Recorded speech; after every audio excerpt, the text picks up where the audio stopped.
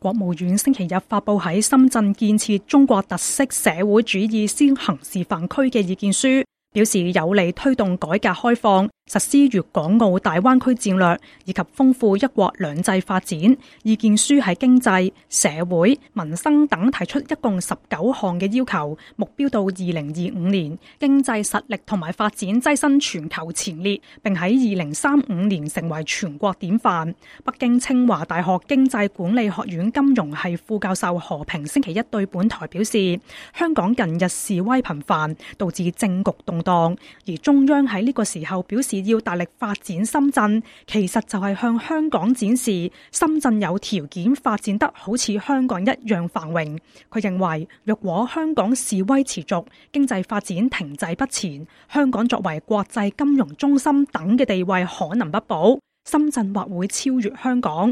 近期呢，香港一些混亂的現象，政府在這個時候把深圳建設為這個社會主義先行示範區我覺得就顯示了這樣一個決心。首先，粵港澳大灣區的建設、改革開放的步伐不會因此而改變，也不會因為香港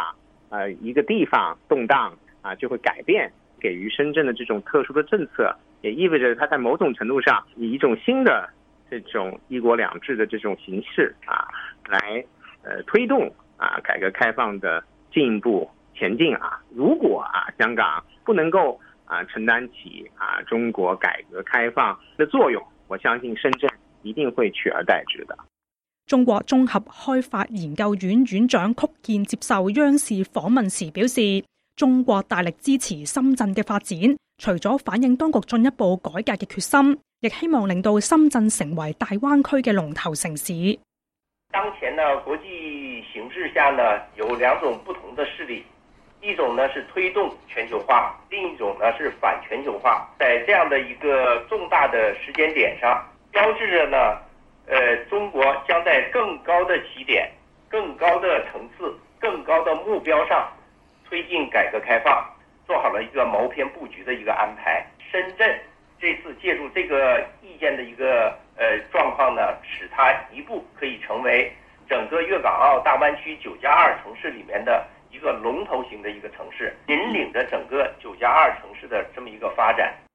國務院發佈嘅意見書內容，只喺經濟金融方面計劃推動人民幣國際化，促進港澳金融市場互聯互通，要建設自由貿易試驗區，加快構建開放型經濟體制同國際接軌，吸引更多國際機構落戶深圳等。而喺大灣區建設方面，要不斷提升對港澳開放水平，支持深圳實行開放境外人才引進同埋出入境管理制度，加快建設深港科技創新合作區，推進喺深圳工作同埋生活嘅港澳居民喺民生上享有市民待遇。意見書提出要全面提升民主法治建設水平，喺遵循憲法同埋法律嘅前提之下，擴大人民有序政治參與，完善人大會議制度，亦提到要運用大數據、人工智能等技術，喺深圳率先構建統一嘅社會信用平台，以及支持建設粵港澳大灣區大數據中心，加強基層治理，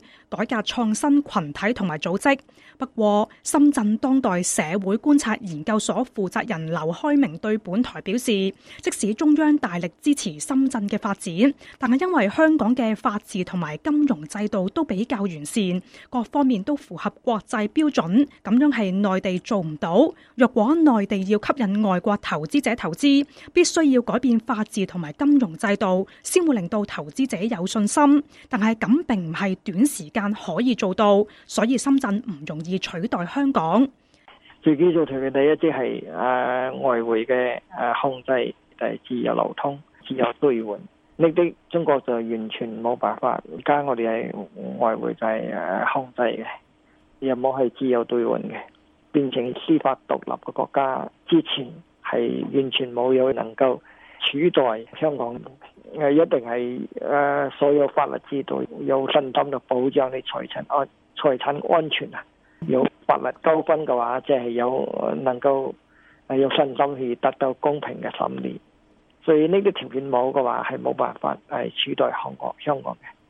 在意見書發布之後，中央政法委發表文章解釋，一國兩制喺香港嘅實踐遇到好多新嘅情況、新嘅問題。當前香港正處於發展關鍵時期，繁榮嘅深圳同埋大灣區將提供龐大消費市場、就業同埋升學機會，同港澳深度融合，咁樣可以解決香港當前嘅社會矛盾。文章又指，對比將香港推向粉身碎骨深淵嘅亂港暴行，中央嘅每個相關決策都為香港留下重要嘅戰略對接點，為香港發揮自身競爭力提供堅強嘅後盾。自由亞洲電台記者